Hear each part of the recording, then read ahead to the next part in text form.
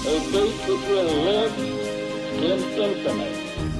We hold these truths to be self-evident. That all men are created equal. War has at all times called for the fortitude of women. I regard myself as a soldier, though a soldier of peace. The Eagle has landed. Welcome to the Today in History podcast, where you learn about an event that occurred today, April 30th, from history. Today's episode is titled, U.S. Media Release Graphic Photos of American Soldiers Abusing Iraqi Prisoners at Abu Ghraib.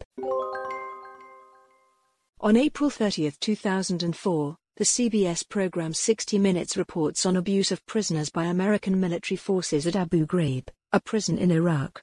The report, which featured graphic photographs showing U.S. military personnel torturing and abusing prisoners, shocked the American public and greatly tarnished the Bush administration and its war in Iraq. Amnesty International had surfaced many of the allegations in June of 2003, not long after the United States invaded Iraq and took over Abu Ghraib, which soon became the largest American prison in Iraq.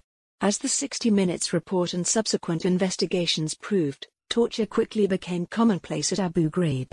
Photographs depicted American soldiers sexually assaulting detainees, threatening them with dogs, putting them on leashes and engaging in a number of other practices that clearly constituted torture and/or violations of the Geneva Convention. In at least one instance, the army tortured a prisoner to death.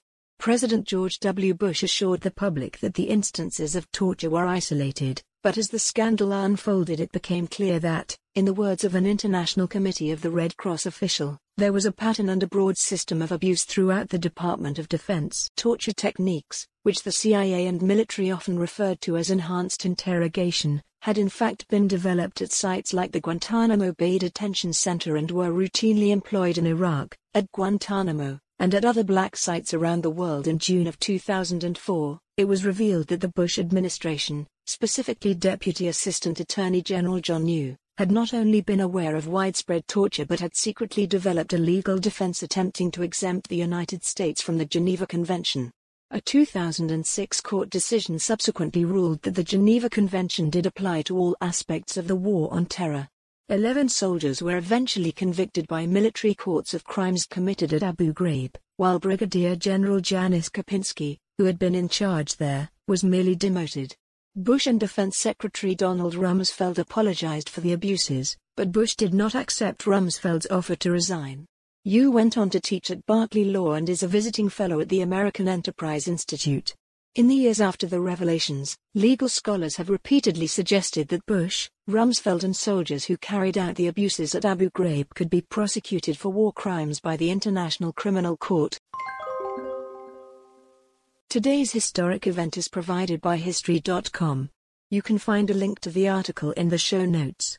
Help support the podcast by rating us on your favorite podcatcher, or support it on Patreon by visiting patreon.com/autopod.